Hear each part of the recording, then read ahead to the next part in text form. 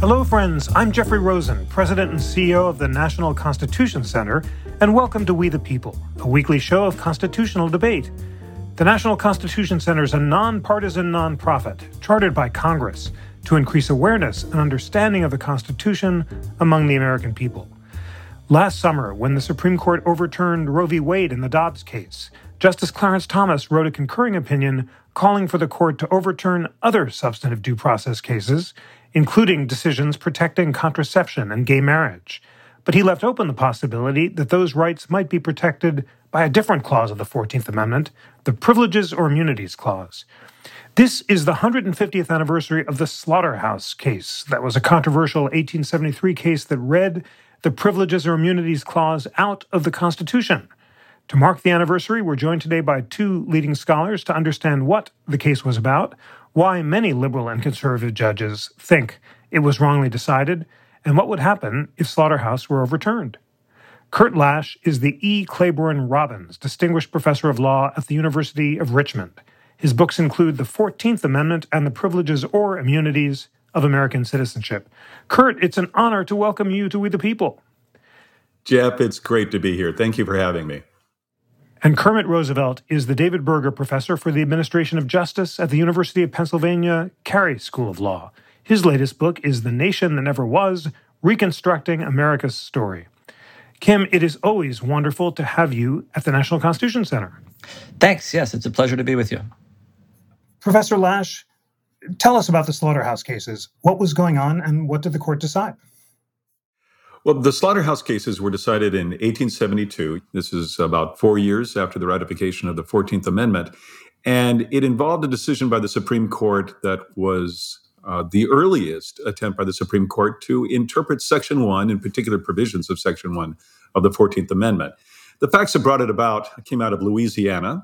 You had the legislature who chartered a private corporation, the Crescent City Livestock Landing and Slaughterhouse Company, and they were chartered to run a slaughterhouse on the city's south side. The new corporation would rent out space to other butchers in the city for a fee, and the statute granted a monopoly. It granted the, quote, sole and exclusive privilege of conducting and carrying on the livestock landing and slaughterhouse business. Well, that left local butchers in a lurch because that meant they would now have to use the new monopoly, and so they sued. They brought their case before the federal courts, claiming that this monopoly was a violation of their 13th and 14th Amendment rights, including the rights under the Privileges or Immunities Clause of the 14th Amendment. In a decision that has been criticized ever since it was handed down, Justice Miller for the Supreme Court rejected their claims, ruling that the right to carry on a trade was not a privilege or immunity of citizens of the United States, and that the attempt to transform that right into a national right that could be protected by federal courts was a misreading of the new amendment. It led to some dissents, and maybe I'll let my colleague, Professor Roosevelt, deal with the dissenting's position. That sounds great. Professor Roosevelt, tell us about the dissents in Slaughterhouse. What do they hold? Well, the way that Slaughterhouse is now understood, and maybe we'll talk about this in more detail later, is that the Privileges or Immunities Clause basically protects nothing. So it sort of read it out of the Constitution as a practical matter. And the two dissents offer two different theories of what privileges or immunities might mean if you think it actually does something. So the first, which came from Justice Field, was an anti-discrimination idea.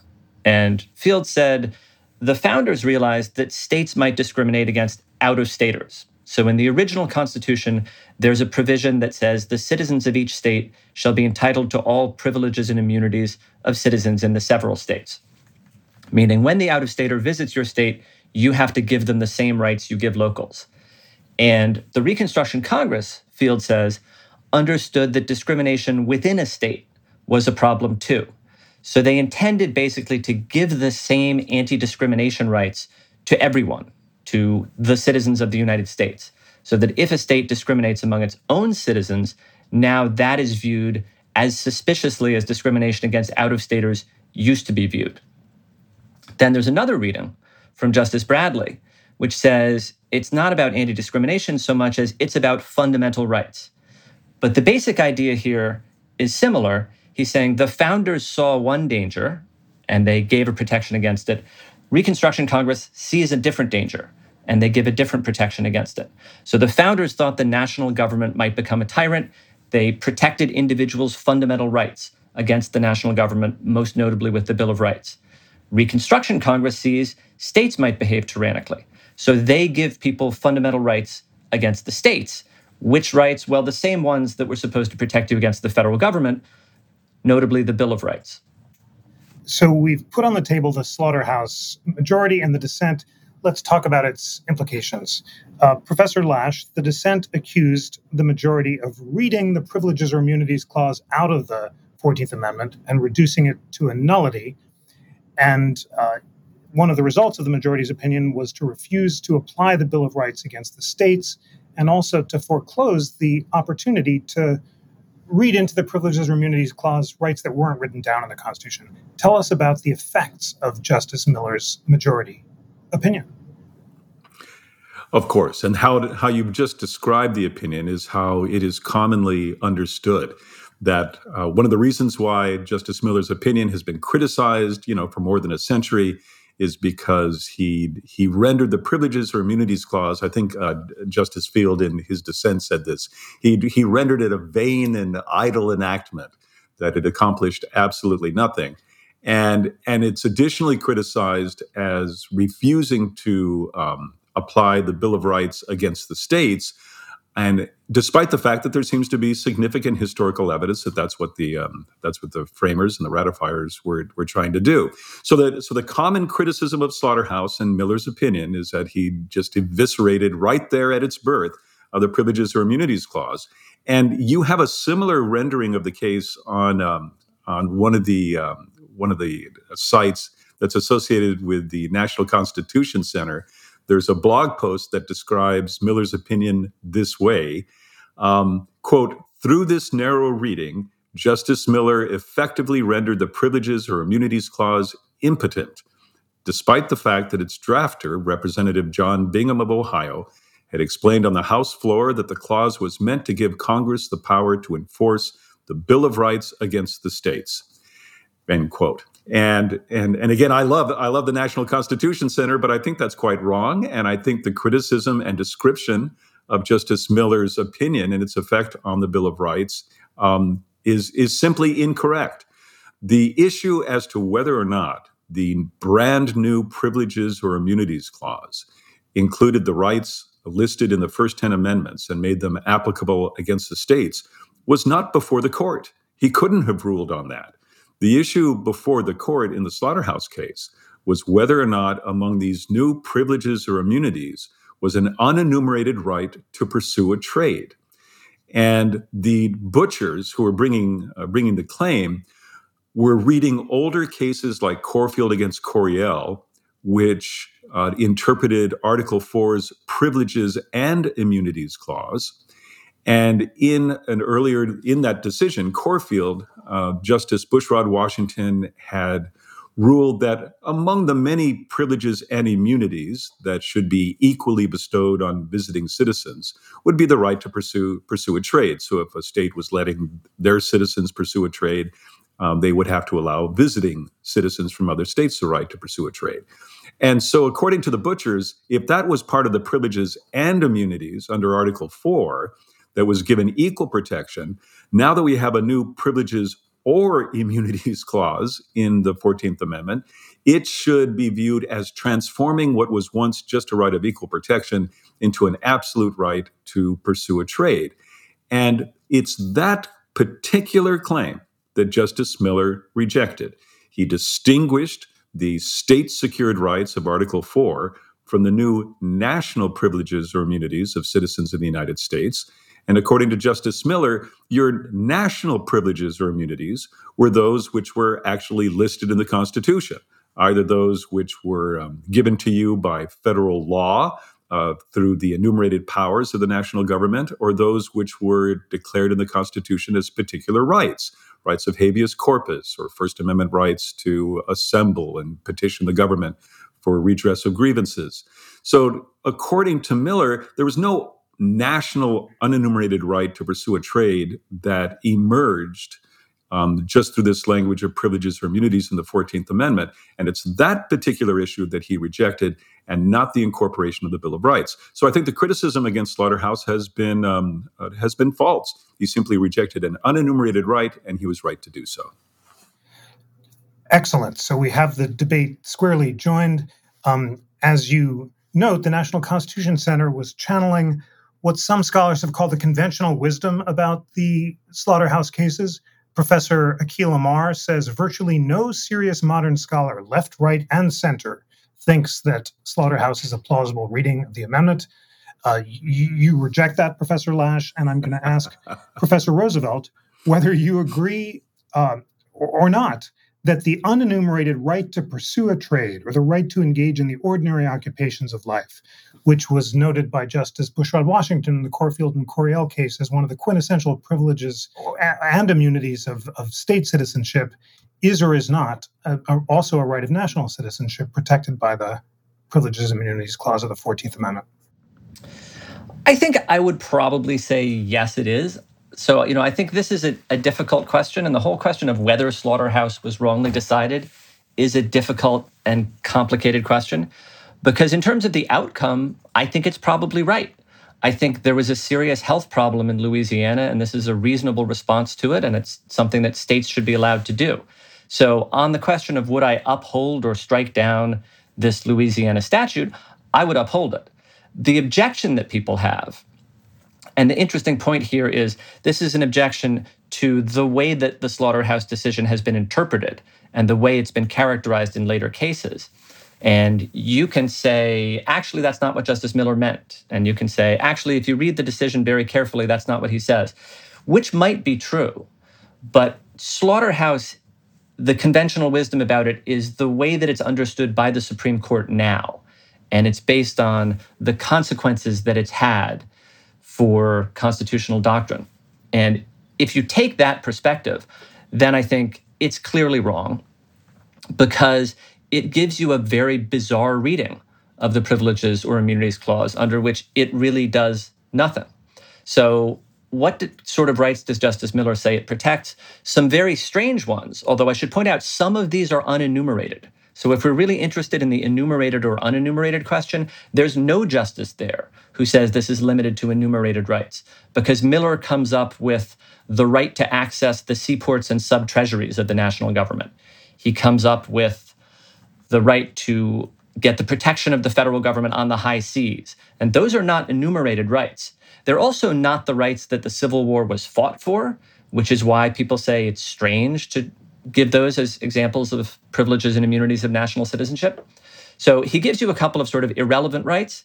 And then bizarrely, he starts talking about the 13th Amendment, the 15th Amendment, the other provisions of Section 1, the Due Process and Equal Protection Clause, and calling those privileges or immunities of national citizenship is even weirder because those are already protected against state interference. Those are rights that you could assert against the states if the Privileges or Immunities Clause didn't exist. So Miller gives you some irrelevant rights. He gives you some redundant rights. He gives you ultimately nothing at all. And the general reaction against Slaughterhouse is that can't be right. The Privileges or Immunities Clause was supposed to do something. And that reaction, I think, is completely correct. Whether or not it's a totally fair understanding of Miller's opinion is a different and more complicated question. Well, Professor Lasch, describe the debate today about whether or not the Privileges or Immunities Clause protects unenumerated rights. In the McDonald case involving the right to bear arms, there was a dramatic interchange at the oral argument about whether or not the Privileges or Immunities Clause should be resurrected, and Justice Scalia dismissed the possibility. Let's listen to that clip now. What you argue is the darling of the professoriate, for sure, but it's also contrary to 140 years of our jurisprudence. Why do you want to undertake that burden instead of just arguing substantive due process, which, as much as I think it's wrong, I have acquiesced in it. So, Professor Lasch, you heard Justice Scalia dismiss the possibility of resurrecting the Privileges or Immunities Clause as a kind of law professor's exercise. But Justice Clarence Thomas has signaled his openness to resurrecting the Privileges or Immunities Clause, both in the McDonald case in a case called Sands, and more recently in the Dobbs case. Tell us about the different positions of Justices Scalia and Thomas about the Privileges and Immunities Clause. Well, of course, in the McDonald case, Justice Thomas encouraged the court to take the Privileges or Immunities Clause more seriously than Justice Scalia suggested the court should. Justice Scalia's concern, I imagine, is that since there's no consensus right now regarding the historical understanding of the Privileges or Immunities Clause, to move the jurisprudence of the Supreme Court's substantive due process clause into the Privileges or Immunities Clause would have unknown effects, right? And Justice Scalia was kind of a rule-bound guy. He liked to have specific doctrines that would cabin the court from having too much room to run in developing their particular preferences. So he resisted opening what he viewed would be a kind of Pandora's box in revisiting the Privileges or Immunities Clause. Justice Thomas is more open, and I think Justice Thomas is right to be more open. I think that the court can move to the Privileges or Immunities Clause without opening a Pandora's box, and that in doing so, they would justify their incorporation of the Bill of Rights and do so on the basis of the people's actual decision to incorporate the Bill of Rights against the states back in 1868. And it would not open the door to unenumerated rights. And here's why. Professor Roosevelt has talked about how Miller's opinion, rendered the amendment or the Privileges or Immunities Clause without any effect, and that's a very common view. But in fact, even if you just look at the Privileges or Immunities Clause as referring to the rights listed in the first 10 amendments, it does remarkable new work, revolutionary work. It would mean for the first time the Bill of Rights would now be applicable against the states. And then more than that, when you add it to Section 5, for the first time, it would give Congress power to enforce the Bill of Rights against the states. And that was a concern and a desire by the Republicans in the Reconstruction Congress. They talked about this all the time. In particular, John Bingham, the man who framed the Privileges or Immunities Clause, specifically noted during the debates there in 1866 that what he was trying to do was to make the Bill of Rights applicable against the states and give Congress power to enforce it when states didn't want to provide freedom of speech or freedom of religion or basic due process rights. So I think the idea that Miller's opinion left the Privileges or Immunities Clause without effect, it isn't. I think that's misleading, and actually it misses the really revolutionary aspect of the Privileges or Immunities Clause. And then finally, as far as unenumerated rights and what the court, including Justice Miller, thought about unenumerated rights, Professor Roosevelt talks about this very odd listing of potential privileges or immunities. It was all dicta in the case, but Professor Roosevelt is right. He gives this very odd listing of a number of rights that might be protected by the Privileges or Immunities Clause, and he talks about on the protection by the government on the high seas, the ability to move within the waterways of the United States.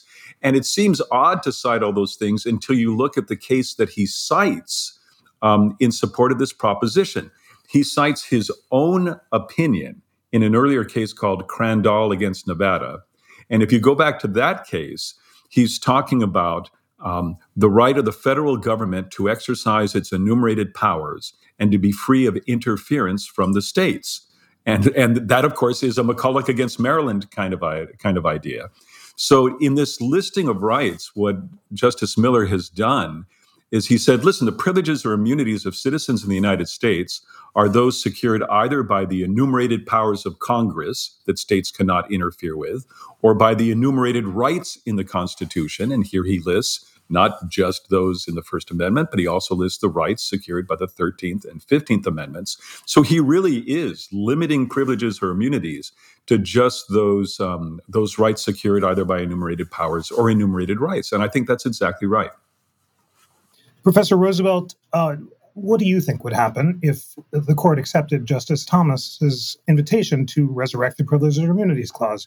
Professor Lasch has said it wouldn't be revolutionary because Justice Miller was correct. Essentially, it would allow the incorporation of the Bill of Rights through the Privileges or Immunities Clause, as well as the enforcement of a narrow set of other either enumerated rights or rights secured by enumerated powers, but it wouldn't open a Pandora's box. You've argued powerfully that it wouldn't make that much of a difference because much of the work of Privileges or Immunities was, in fact, done by the Due Process Clause. Tell us more about your argument. Well, so first I should say I was a little bit puzzled by what Kurt was saying, to the extent that he was defending Justice Miller's opinion by saying privileges or immunities is meaningful if you incorporate the Bill of Rights. I think everyone agrees with that, but the opinion in Slaughterhouse that people say gives you that reading of privileges or immunities is the Bradley dissent. So the question of whether Miller intended to incorporate the Bill of Rights is a very interesting question about Miller's opinion. But in terms of how the Slaughterhouse case has been understood, it's been understood to stand for the proposition the Privileges or Immunities Clause does not incorporate the Bill of Rights.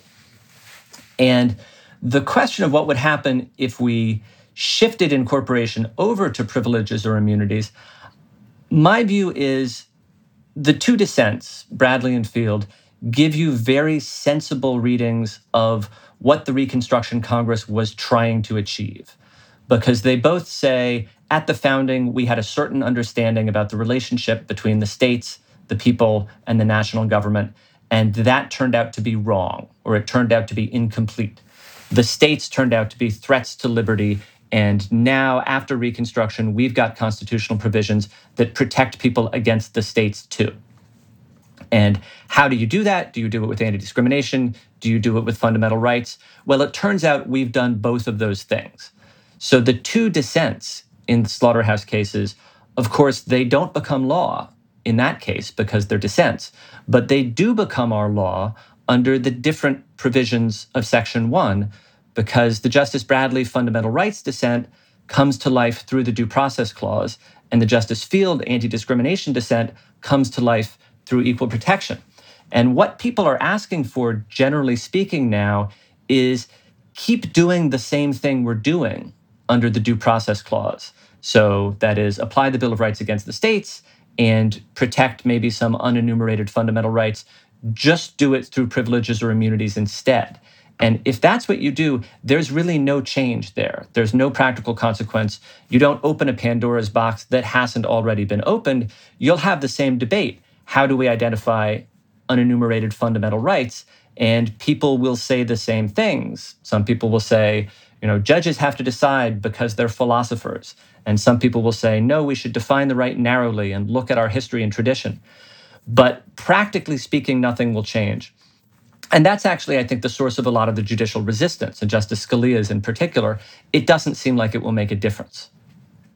Professor Lasch, let's focus on that important point. If Justice Thomas's invitation to resurrect privileges or immunities were accepted, you'd still have to decide what privileges or immunities are protected by history and tradition. Should the rights be protected more broadly and so forth?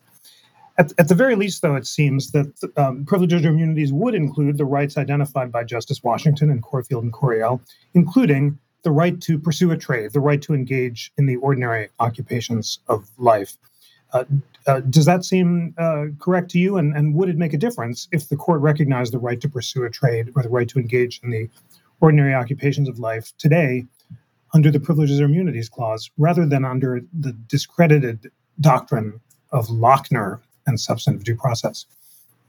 Right. No, I don't think that would be a correct reading of the Privileges or Immunities Clause. And Professor Roosevelt is right. I want to clarify an earlier point because he might have misunderstood what I was saying about incorporation of the Bill of Rights. In terms of what would happen if the court turned its incorporation jurisprudence away from the Due Process Clause and into the Privileges or Immunities Clause, my point is simply that they could do so without having to overrule Slaughterhouse, because there's nothing in Slaughterhouse which rejects the idea of incorporation of the Bill of Rights. And then, in fact, you can read him as specifically leaving the door open to the incorporation of the Bill of Rights, because he listed, among other privileges or immunities of citizens of the United States, rights listed in the First Amendment. So my only point is that we could embrace the Privileges or Immunities Clause and incorporate the Bill of Rights through that clause, and it wouldn't require overruling Slaughterhouse. But then Professor Roosevelt and you then raised the question: okay, well, we'll get incorporation of the Bill of Rights, but will we get anything more? And will we also get unenumerated rights? Well, that entire aspect of substantive due process, which includes both enumerated and unenumerated rights, now simply chug along in the Privileges or Immunities Clause. And I think, no, not if you're going to take the original understanding of the Privileges or Immunities Clause seriously, that it was not intended to open the door to later judicial identification and enforcement of laws, or judicial identification of ideas that are somehow emerging on a state level that the people haven't yet decided to place in their Constitution, but they've thought about it enough, so we're just going to add them to the Constitution. I think that is a serious intrusion on the general federalist construction of the Constitution, whereby you have unenumerated matters that are reserved to the states until such time as the people decide to entrench them as national rights in the Constitution. And this, of course, takes us to another very common criticism of Miller's opinion. Miller resisted embracing and nationalizing the entire panoply of unenumerated common law rights into the Privileges or Immunities Clause, because he said that would transform the very nature of the Federalist Constitution, and basically transform the federal government into a government of police power. And he said he's not going to do that, despite the fact that there were concerns about radical states' rights that led to the Civil War. And even though there's new national sentiment about the need for greater powers among the national government, he did not believe that the people in adopting these amendments meant to eradicate the basic federalist structure of the Constitution. They simply wanted to reconfigure it in a way that would apply certain enumerated rights. So that's been called a perverse embrace of federalism, given that we just decided a civil war against states' rights. But I think he's absolutely right. He's absolutely right to rely on federalism in resisting the idea of national construction and application of unenumerated rights against the states. And again, just to quote the man who drafted the Privileges or Immunities Clause, if you're wondering why would Republicans have any interest in federalism, here's John Bingham in 1867. Quote, "Sir, I'm not to be thus driven into a violation of a letter and spirit of the Constitution of this country. Under it, the rights of the states are as sacred as those of the nation. Its express provision is that the powers not delegated to the United States by the Constitution, nor prohibited by it to the states, are reserved to the states respectively or to the people. In strange conflict with this is the proposition of this bill that if the state organized and admitted under it exercised the essential powers of local state governments thus reserved to them, contrary to the provisions of this act, then the state would lose its right to be represented in Congress. But the equality of the states and the equality of men in the rights of person before the law is what the Constitution enjoins and the people demand." This was just one example of many examples of moderate Republicans throughout these debates, even after they'd sent the 14th Amendment to the states for ratification, of continuing to insist on the maintenance of constitutional federalism and the reserved rights of the states to regulate matters that are not listed in the Constitution. Professor Roosevelt, what's your response to Professor Lasch's claim that Justice Miller was right to invoke principles of federalism to resist a reading of the Privileges or Immunities Clause that would transform the relationship between the states and federal government, and his invocation of John Bingham on behalf of that proposition?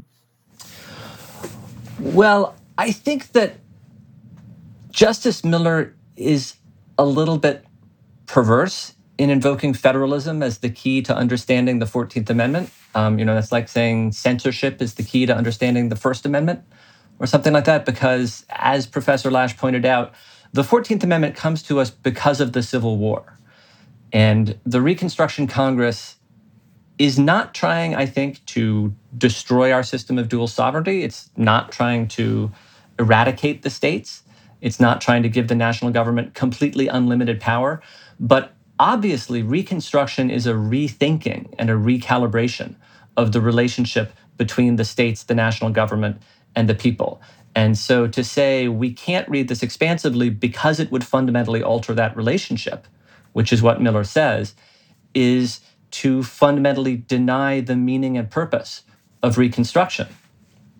And I think that persistently we underplay the radicalism of Reconstruction. And as we teach this in our high schools and even in our colleges, we downplay and try to tell a story of continuity where we still really have the founding Constitution with the founding assumptions about the relative roles in the states of the states and the national government. But what happened in Reconstruction, the way that the 14th Amendment was actually ratified did kind of involve the destruction of the states. Because with the Reconstruction Act, Congress said no legitimate government exists in 10 of the former Confederate states. It wiped out those governments. It made new governments with a new political community. So it declared who would be the citizens of those states. It included the formerly enslaved. It gave them political power. And in the reconstitution of these states and the constitutional conventions that drafted their new Reconstruction constitutions, the formerly enslaved were guaranteed the right to participate. Former Confederates were not. Some of them were excluded. Some members of Congress, and these are the radicals, it's not the moderates that Professor Lasch was talking about, but some members of Congress said these states are dead. So the former Confederate states have been destroyed and now we're making new ones. And I do think that we need to understand Reconstruction to an extent that we really don't today. We need to understand it as the creation of, I would say, a new nation, but at the least, a new governing framework, a new recalibration of the relationship between the states and the national government. Thank you for that important debate about the meaning of the Civil War and its effects on federalism. Professor Lasch, John Bingham and other Reconstruction Republicans embraced what they called an ellipses theory of the Privileges and Immunities Clause. This is kind of technical, but the gist of it was that even before the Civil War, they claimed that the Article 4 of the Constitution said the citizens of each state shall be entitled to all privileges and immunities of citizens of the United States in the several states. In other words, there were certain privileges of citizens of the United States that were uniform from state to state and available as a matter of right rather than privilege. And these included the rights identified by Justice Washington in Corfield versus Coryell, like the right to engage in the ordinary occupations of life and pursue a trade. And at least some of them said that the privileges or immunities clause of the 14th Amendment protected a citizen of his own state against infringements by that state of the same rights that he was protected against when he went to other states. That's at least a conventional view. Professor McConnell and Professor Amar have embraced it. What's your response to the claim, their claim essentially, that John Bingham thought that the privileges or immunities clause protected the right to pursue a trade?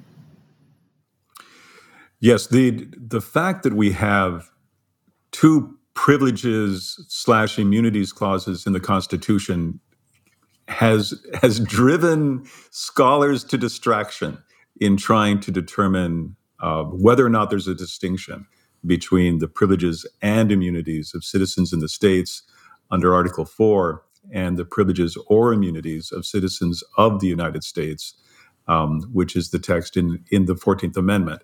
And John Bingham had a particular theory of Article 4 that he believed allowed him to read it in a way that would make the Bill of Rights at least morally applicable against the states.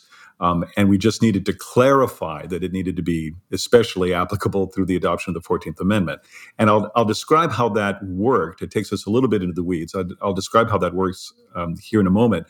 But first, I want to say, in response to what Professor Roosevelt just described about the radicalism of the Reconstruction amendments, Professor Roosevelt has done extraordinary work on this issue, and he's just published a book that I think is very important in stressing the radicalism and the extraordinary explosion and shift in our understanding of who we were as a nation.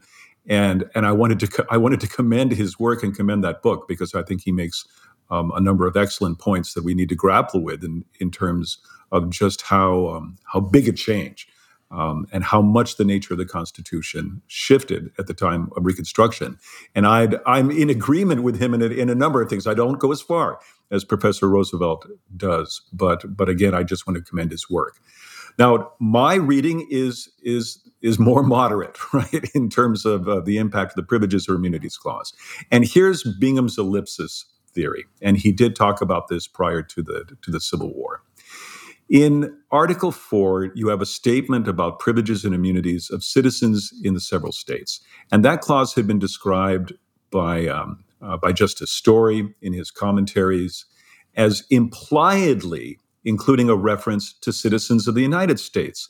According to Joseph Story in this very influential text on the Constitution, when you read privileges and immunities of citizens in the states, you should read it as if it included an unstated clause, citizens of the United States in the several states. And so that's the extra ellipsis clause that, even though it's unstated, Story believed was implied in Article 4. John Bingham everyone knew Story's commentaries, and Bingham cited them all the time.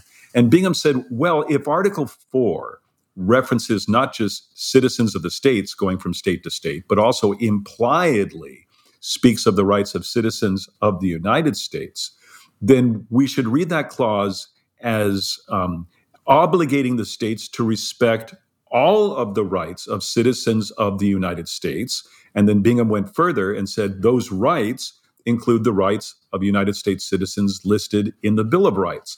So he took this idea that there's implied references to citizens of the United States in Article 4, and he insisted that impliedly bound the states to respect all of the rights of citizenship from listed in the Bill of Rights. It was not an effective argument. He drafted his first version of what became Section 1 in the Privileges or Immunities Clause using the language of Article 4, and he tried to describe his Article 4-based amendment as applying the Bill of Rights against the states. Here's what he said about that first Article 4 attempt to amend the Constitution. The proposition pending before the House is simply a proposition to arm the Congress of the United States by the consent of the people of the United States with the power to enforce the Bill of Rights as it stands in the Constitution today. It hath that extent, no more. And then he publishes that as a separate pamphlet in support of the proposed amendment to enforce the Bill of Rights. Well, his colleagues weren't all that enamored with his use of language in this first draft, and so they sent it back to the Joint Committee.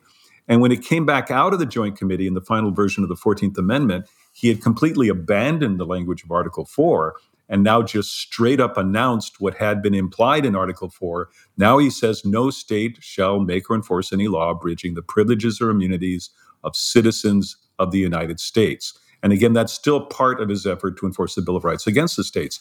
Never during these early months of 1866 did he ever say he was trying to transform or nationalize the rights of Corfield against Coryell. And even though Professor Amar, who I love and respect, and others have made that argument, including Professor McConnell, Bingham himself always talked about the Bill of Rights. He did not talk about Corfield against Coryell while he's presenting these drafts to the people in 1866. And I think trying to use Corfield to inform the Privileges or Immunities Clause is not what he was trying to do, and is not what the public would have thought he was doing. Fascinating. Okay, just to restate where we're at this point in the very illuminating conversation, Professor Lasch, you've said that John Bingham intended to incorporate the Bill of Rights against the states through the Privileges or Immunities Clause, but he did not intend also to incorporate unenumerated rights like those listed in Corfield and Coryell, such as the right to pursue a trade. Professor Roosevelt, just on this point, do you agree with Professor Lasch or not that these unenumerated Corfield rights were ones that Bingham intended to incorporate? It's an important question about original understanding. And then more broadly, why is it that Professor Amar and Professor McConnell and many other liberal and conservative scholars think that those core Corfield rights were so deeply rooted in history and tradition that they should be protected as unenumerated privileges or immunities? Well, so there's a lot of different questions there. And the first thing I want to do actually is thank Professor Lasch for his very kind words about my book. And in return, I should say if you're interested in understanding the background to the Reconstruction amendments and what people were saying and what people were thinking at the time, Professor Lasch has the best collection of materials out there. And then having said that, I want to say something slightly different, which is it's very interesting to talk about the original understanding and how the public would have interpreted things and what the different theories, different proponents of different bills mentioned in different speeches. But I do want to say one sort of larger methodological thing, which is when I was in law school and when I was a young professor, I sort of thought of constitutional interpretation as like a treasure hunt. And maybe even like National Treasure, the Nicolas Cage movies, where you figure out the code and no one has seen this before. And there's this very complicated web of meaning that you can decide, and then you get the answer. And it's there and undeniable. You know, it's the Holy Grail, the gleaming gold chalice. You've got the meaning in your hand and you're right. And as I got, I guess, in some ways more sophisticated or maybe more cynical, I started coming to think that there simply is no objectively right meaning there. There are different plausible interpretations, and different people put forward different interpretations at different times. And sometimes they say what they believe, and sometimes they say what they think will get an amendment ratified. And there just is no right answer on a lot of these questions, I think. Now, that's not to diminish the importance of historical scholarship, because I think historical scholarship does an important job in setting out the boundaries of plausible interpretation, maybe. And it helps us understand what the evidence for and against different interpretations is. But if you look at the history of constitutional interpretation, it ebbs and flows. And arguments that seem implausible at one moment are taken very seriously at another. And there's probably no single correct interpretation that you can find in any objective sense by mining and sifting through the historical materials. Now, having said that, I'm going to try to give you an answer to the specific question too, which is, I think it makes perfect sense to say that the right to pursue a lawful trade or calling is one of the rights that's supposed to be protected by the Privileges or Immunities Clause. And I think you could say that even if you think it's only supposed to incorporate the Bill of Rights, because the Bill of Rights, of course, includes the Ninth Amendment. And the Ninth Amendment says the enumeration of certain rights shall not be construed to deny or disparage others retained by the people. So the Bill of Rights, through the Ninth Amendment itself, tells you, I think, that it is not an exhaustive list of rights. There's a question still about how to identify unenumerated rights, but if you think about the rights that are common to all free governments, maybe, or the rights that are common to all citizens, or the rights that are deeply embedded in our history and tradition, the right to pursue a lawful trade or calling is certainly there. And then I want to say just one more thing about the consequences of this reading, which is it's not the case in 1789 or 1791 or 1868 that justices think that saying that a right is fundamental means it can never be infringed, or it means the government must meet strict scrutiny or this very demanding standard of judicial review in order to regulate that right.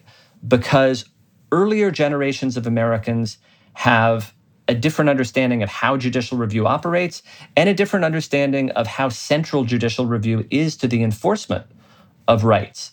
So one problem that we have persistently, I think, is we take earlier understandings about the meaning of certain constitutional provisions and the rights that they protect, and we take those out of a whole set of institutional presuppositions and understandings about how judicial review is going to be exercised and how rights will be protected, and we try to transport our substantive understanding into a different institutional context, where we're very court-centered, we're very judge-centered, we have kind of rigid doctrinal tests that courts are supposed to apply once you decide something is a fundamental right.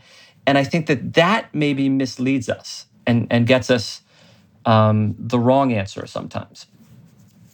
Professor Lasch, Professor Roosevelt just made the important argument that regardless of whether the Reconstruction Republicans viewed the right to pursue a lawful trade as a privilege or immunity, the Ninth Amendment allows future courts to recognize unenumerated rights.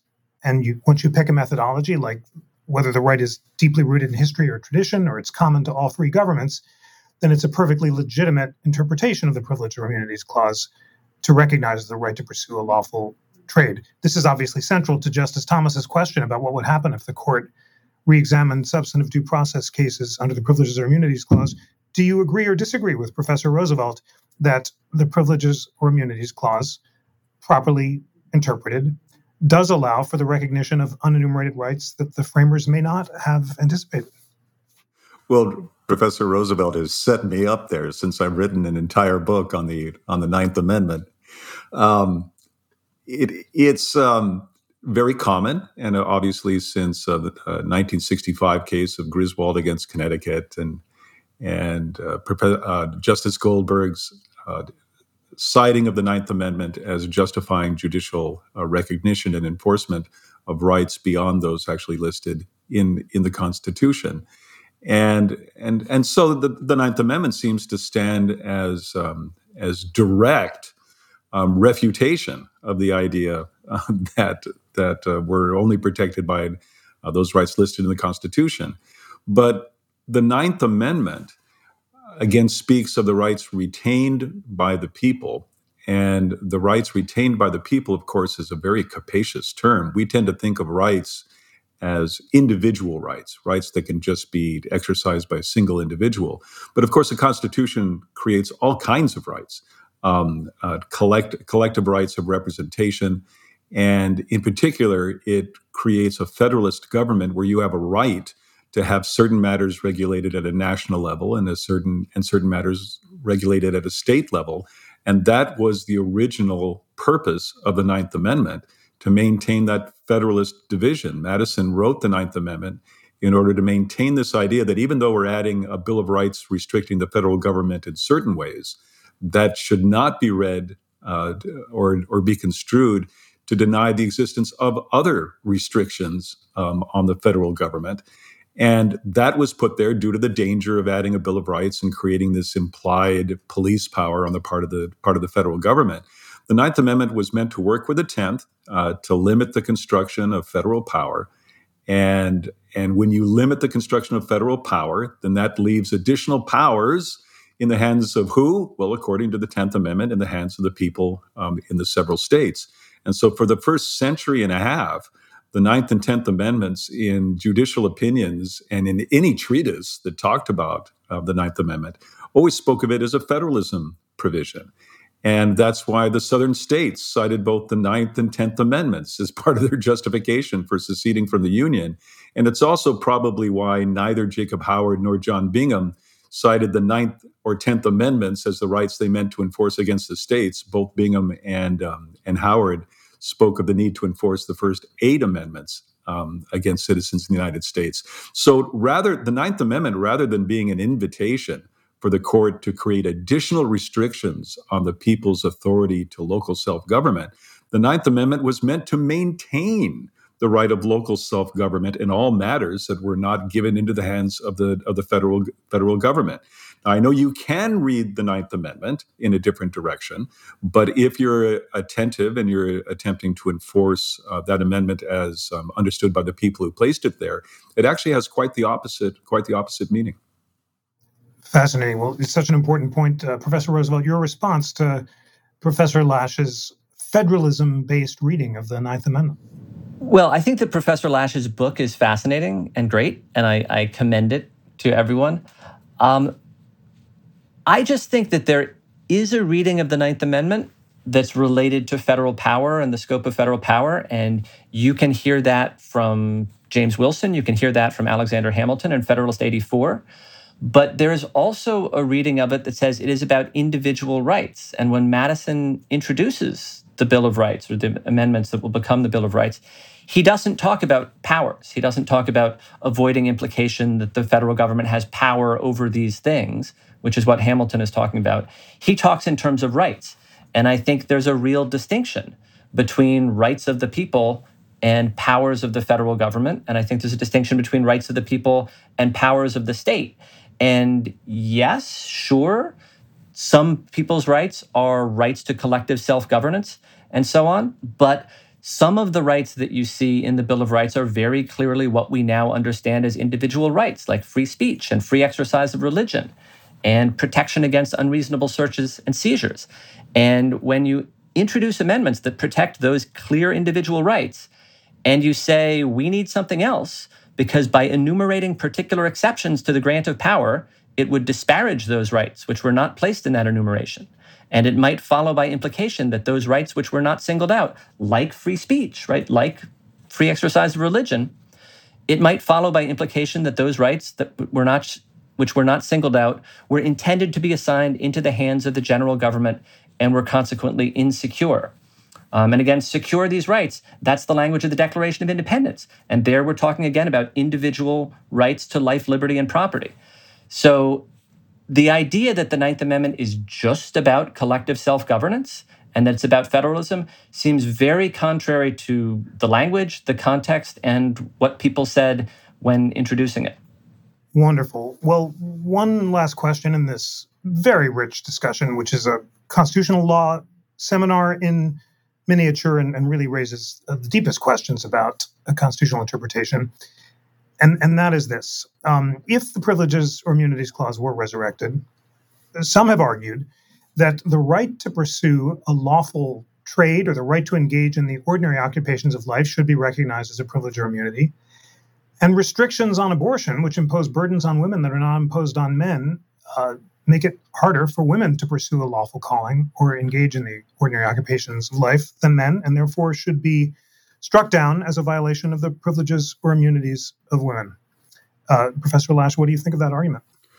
Well, so unenumerated rights, I think that's a natural transition from the idea that unenumerated rights includes the right to pursue a trade, and then as you just did, you extend that to any difficulties that would stand in the way of equal participation in the economy, which has been part of the court's argument in the abortion rights cases. I think that if you embrace that reading of the Privileges or Immunities Clause, I think that you can. First of all, you'll immediately get Lochner, a case from the early 20th century, which invalidated attempts to regulate local contracting, wages and hours, and things along those lines. And then I think that you can, by extension, at least by use of analogy, move from there into protecting the abortion right, not as a matter of substantive due process, but as a matter of equal participation or equal protection. I think that the late Justice Ginsburg was interested in developing that kind of idea. But I don't think that either extension is a proper reading the Privileges or Immunities Clause. Again, I think that when it comes to regulation of the economy, as we decided at the time of the New Deal and rejecting Lochner, and as the court just decided in the Dobbs case, these are very difficult, crucially important issues, but not issues that have reached such supermajority agreement that we've placed these particular economic or abortion rights in the Constitution itself. And Professor Roosevelt, same question to you. What do you think of the argument that the Privileges or Immunities Clause includes the right to engage in the ordinary occupations of life, that restrictions on abortion discriminatorily deny those opportunities to women and not to men, and therefore that they violate both the Equal Protection Clause and the Privileges or Immunities Clause? I think I would say that's unnecessarily complicated. To have this sort of end run through the right to pursue a lawful trade or calling, I think it gets at a bit of what is offensive about an abortion restriction, in that it has this disparate impact on women and it harms women's ability to pursue economic or political careers, and it reduces their ability to participate equally in the civic and economic life of the nation. But I think there's probably a more straightforward way to do it. And I think I would probably just go through the Due Process Clause, not thinking about fundamental rights in the modern sense as things that trigger strict scrutiny, but thinking about it in the sense that I think is more the original understanding, actually, and the Lochner understanding, which is that sometimes the legislature will justify what it's doing in terms of protecting the rights of citizens or members of the political community. And That's one head of state legislative power. And sometimes it will justify what it's doing by saying this is in the public interest. This is a good idea, right? The benefits of this law outweigh its burdens, basically. And the real question for the Lochner Court, I think, and under the Due Process Clause generally, is how deferential should courts be in reviewing a legislature's determination that a particular law is in the public interest? And in the Lochner era, the court was pretty aggressive because it thought it had some categorical rules about what was in the public interest and what wasn't. And it thought that redistribution to promote equality, for instance, was not in the public interest. But the court realized that the categorical lines it was drawing didn't really stand up to scrutiny. And it backed down. It backed down famously in Caroline Products. But in Caroline Products, the famous footnote 4 sets out circumstances under which judges don't have to defer. And one of the things it says is prejudice against discrete and insular minorities is going to halter the political processes that can ordinarily be counted on to protect them. And if you take that perspective, so you say the legislature thinks this law is a good idea, and we as judges have limited ability to second guess them, but under some circumstances, when we think the political process won't weigh everyone's interests fairly, then we will do it.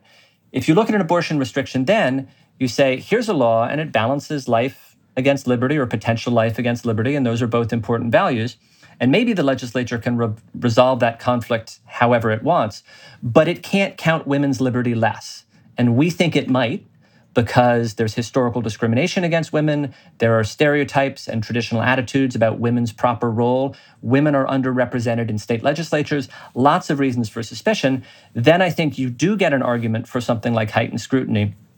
And you could even go further, as Guido Calabresi suggested a long time ago, and you could look at how the legislature resolves life-liberty conflicts in other contexts. So do we have mandatory blood donation? Do we have mandatory post-mortem organ donation? Do we even have an opt-out rather than opt-in post-mortem organ donation system? And the answer is almost always when life and liberty conflict, we pick life. We say you don't have to take even a very modest restriction on your liberty to protect other people's lives.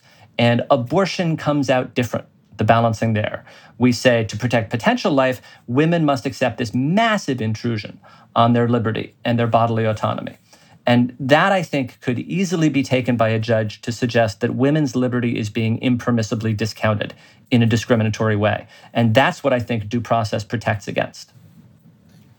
Thank you so much, Professor Kurt Lash and Professor Kermit Roosevelt, for deep, vigorous, and extremely illuminating discussion of Slaughterhouse, whether or not it was wrong, and what the consequences of overturning it would be.